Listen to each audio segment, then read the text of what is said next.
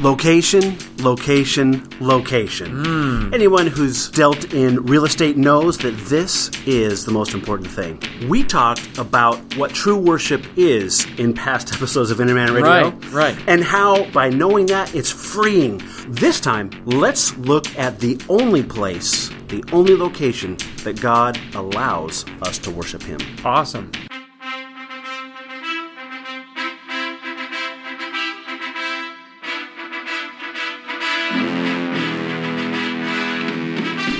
Welcome to Inner Man Radio, where we help you accomplish more than you thought you could through Christ's power working in us, regardless of what your pastor told you last week. So guys, grab your Bibles, drop your excuses, and let's get ready to win. In the last groundbreaking, earth-shattering episode of Inner Man Radio, Mark, It was better than average. I think it was. Yeah. Riveting. We explored the concept of what worship is, and that's really important because in John chapter 4, Jesus says that God is desiring true worshipers. And as Christians, that's exactly what we want to be, true worshipers of God. That's our heart's desire. So the question then is what is worship, and do we need outside things to help us do it? And the conclusion that we came to last time, which I think was really, in a way, a bit revolutionary, the fact of the matter is we don't really need any outside stimulus to be able to worship God. Right. When God describes worship, the word means to kiss toward, and it's that kind of fond affection coupled with the respect that belongs to God that really defines what worship is. That's not something that should come and go with us. That's a result of a decision. Just like when we get married, that's a decision, and the relationship then follows based on that choice. When we're talking about worship, in the sense that we worship God, our decision to be submissive to God as the bride of Christ shouldn't change based on whether or not the calendar says it's Sunday or it's Monday. That's right. An all-encompassing proposition. Yeah, but there is one caveat to all this, and that is that God has specifically in the Scriptures made it clear that there's only one location that true worship happens. Where is that? Yeah, that's right. Now, you listened last week and we talked about how we worship at all times, in all places. Yeah. So if you're paying attention, this is going to sound a little bit strange at first, but hang on. I think that's nothing new for our program. That's right. Contradictions, it may sound a little strange sure. at first. Jesus said in John chapter 4 to the woman at the well, he said, "Lady," he said, "your fathers worship here in this mountain." She described that to him, and he said, "An hour is coming when neither in this mountain," that's Mount Gerizim, this is verse 21, "nor in Jerusalem shall you worship the Father." Now he is talking about some location here, and he says, we're not going to worship at Mount Gerizim, and we're not going to worship in Jerusalem. We want to go back just a little bit, and we want to talk about how worship has taken place in the past. And we're going to start that in Exodus chapter 24 and verse 1. Okay, before we go there, Mark, there might be some people asking the question right now, why do I want to dig into all this? Why is this important? And why should I really care about all the different aspects of how they used to do it and where and all this? I just have a heart that wants to serve God. I love God, worship Him, and I'm good. So why should I care about spending the next 20 minutes digging into this? Because you are the only people as Christians who can worship God. But this understanding is going to open your eyes so that you really better understand what that means. God wants that kind of relationship. He wants that kind of worship. But when we find out today how location is connected to what produces worship, you're going to have a totally new perspective by the time we're done. Wow, okay. Exodus chapter 24. God speaks to Moses. This is after the Israelites have come out of Egypt, and He's got them up there at Mount Sinai, and He said to Moses in verse 1, "Come up to the Lord, you and Aaron, Nadab and Abihu, and 70 of the elders of Israel, and you shall worship at a distance." God invites some of the leaders of Israel up a little bit the mountain, and they get to see God from a distance, and He says they are going to worship. The description of that is in verses 9 through 11. The point we want to make, though, is that where God wants to be worshipped is where God is. Whoa. Okay, now say it again. Where God wants to be worshipped is where God is. When somebody finds themselves in the presence of God, the natural result, the only result is they worship. Great example of that is in Matthew chapter 14. Let's do Matthew 14 And let's look at verse 33. This is when Jesus has just showed up. The disciples have been rowing the boat against the wind and the waves and the whole story. Right. And Jesus comes to them walking on the water in the middle of the night. Okay. And in Matthew 14, verse 32, he says, when they got into the boat, so Peter's been out, and you know the story. The Lord pulls him up out of the water after he walks and then sinks. Okay, Right. Pulls him up. They get into the boat, and immediately in verse 32 it says, the wind stopped. Okay. And those who were in the boat, in verse 33, worshipped him. Okay. They said, you are certainly God's son. So we have to be in a boat. It might make some people feel closer to God. Okay. It makes me feel a little bit green. But where they recognized this is God. They saw that when Jesus got in the boat, all of a sudden the waves stopped, right? Everything obeyed his command. He stepped in the boat and bam, it was done. And they all recognized, wow, who is this that even the winds and the waves obey him, right? And they worshiped him. They recognized God is in our midst. And they hit the deck, man. They were on the floor of that boat, and they worshipped him because they recognized in whose presence they were standing. That's a common occurrence in the Scriptures. When men come face to face or when they recognize they're in the presence of God, that is the natural response, right? It sure is. Even of angels, and the angels sometimes correct them because men have the tendency, when coming into the presence of someone greater in strength and power, to fall flat. And so that happens often. And the angels will not accept that. The angels say, no, get up. I'm a fellow servant of yours. And so they don't accept that because worship is for God and for God alone. Yes. So when we find ourselves in the presence of God, the natural result is worship, is to bow down before God. Another great example of that is in Psalm 5. You know what? Let's pick it up in verse 7. So David says, as for me, by your abundant loving kindness, I will enter your house. At your holy temple, I will bow in reverence for you. Now, the Old Testament temple filled that role. Right. Because Jesus says to the woman at the well, he says, hey, we Jews, we worship that which we know. They were supposed to worship at the temple, but he says there's a change coming. David was under that old system where he did worship at the temple. Right. So he came and he did indeed bow in reverence at your holy temple. Okay. But Jesus says there's going to be a change. He says that's the way we did it. There's going to be a change. In the Old Testament, if you wanted to get close to God, Moses and the elders got about as close as you're going to get. Yeah. Okay. Later, the tabernacle was constructed, the temporary tent where God caused his name to dwell. And if somebody wanted to get close to God, that's where they went. Yes. And that's where they worshiped. After the tabernacle, it was replaced by the temple, the permanent structure built by Solomon. If somebody wanted to be close to God, they went to Solomon's temple. And they worshipped at the temple. Because that's as close as you could get to where God is.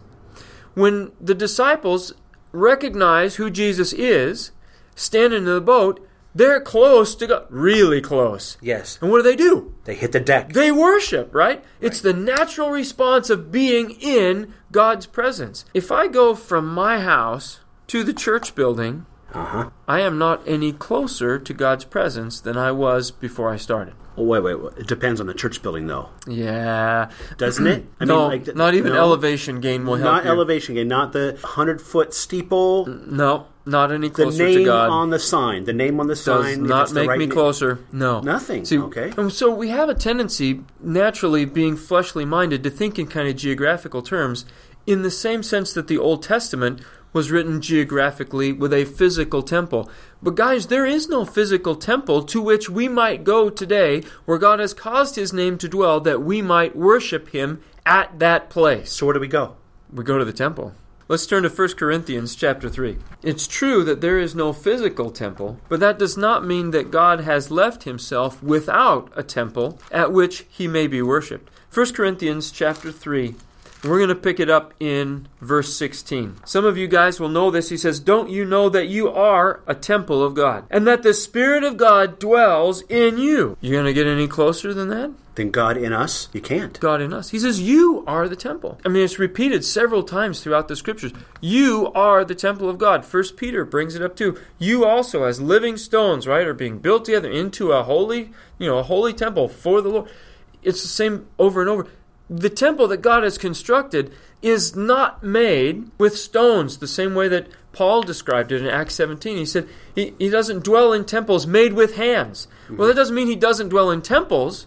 It just means the temples that God chooses to dwell in are not physical temples. They are temples of individuals. They're human hearts. He says, you are a temple of God, and the Spirit of God dwells in you. Wow. That is close. That's really close. When we live in a way that we understand and are conscious of the fact that we are the temples in which God dwells, you know what our response should be to that? Hit the deck. Not physically all the time, and especially not while driving. But in spirit. Yes, in spirit.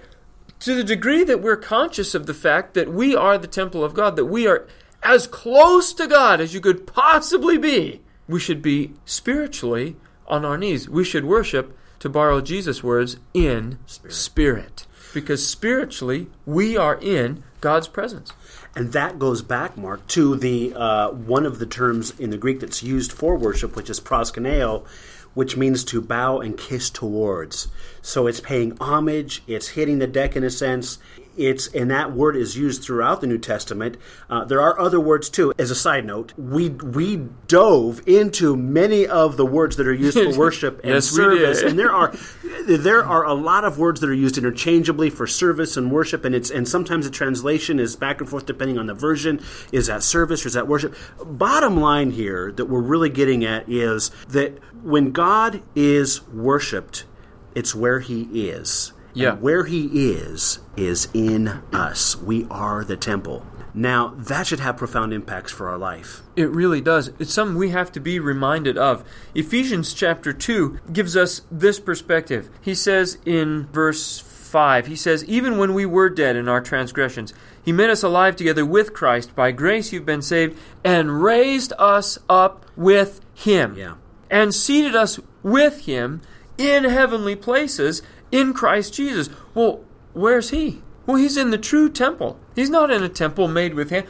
Solomon asked, after he constructed the physical temple, he said, heaven is your throne. He said, earth is the footstool of your feet. What kind of house am I going to build for you? And the house that Solomon built was pretty nice. Impressive. Pretty good. Yeah. No expense was spared. But he even recognized that it was nothing compared to God's true temple. It was insufficient to house the God of all glory. So God has to build Himself a temple. And of all the things He could choose to use, He uses us. Yes. He uses people who worship Him in spirit. He brings us into His presence so that we might be around Him a structure of those voices that are willingly bowed in worship to the God who deserves it. Only God could do that.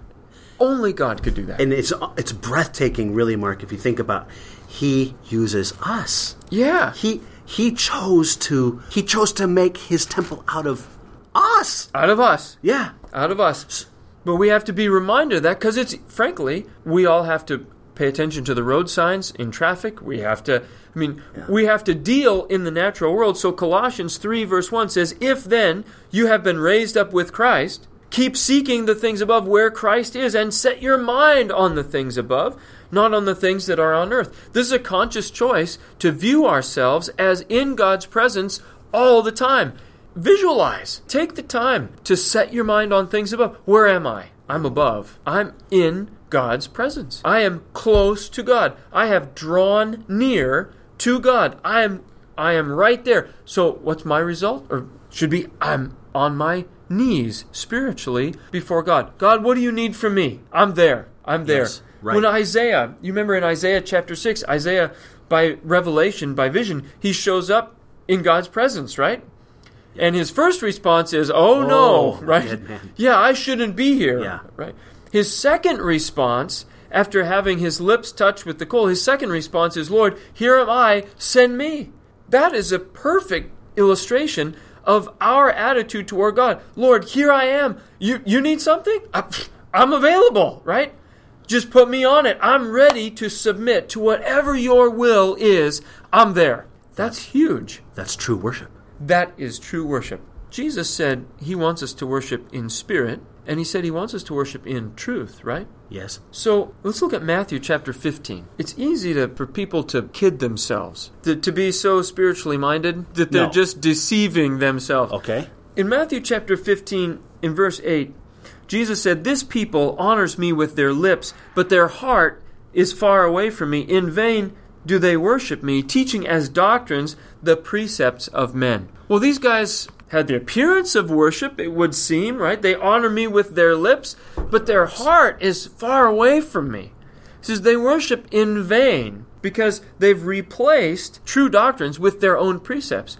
How do we know whether or not we're really worshiping in truth? Because it's really easy to say, "Lord, I love you, I'm worshiping you." Mm-hmm. Especially if in an emotional moment or when you're around other people who are saying the same thing or whatever. Yeah. Where does the rubber meet the road for us when it comes to worship?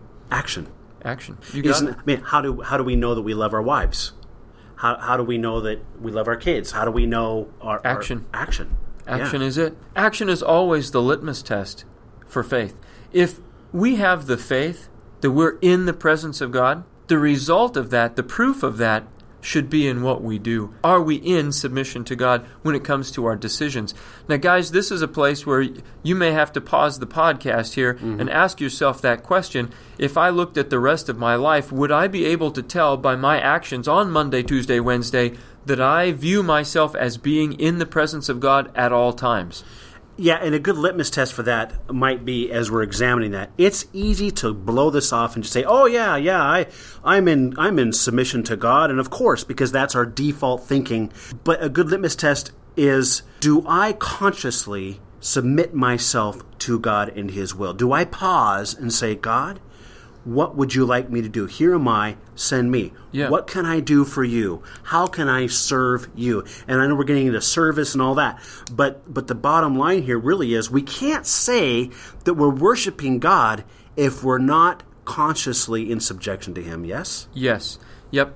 If our actions don't bear that out, then, fellas, what we have is a case of self-deception. And we got to be honest about that. Yeah. So you know what? I'm going to have to up my understanding here. I'm going to have to set my mind on things above so that my response will be worship and the result will be action. Basically, really boils down to one commandment. Love the Lord with all your heart, with all your mind, with all your soul, with all your strength. That's the whole enchilada. If the love of God is there, if the willing submission to God is in place, then all of our heart, our mind, soul, and spirit, the whole package follows. And that's real worship. You don't need a worship leader to do that. That doesn't stop just because we walked out of the church building. It doesn't start with the first song. That's something that happens all the time. And guys, when we have that, that is life-changing. That changes our whole perspective as to how we approach, "Lord, send me today. Use me where you want to use me."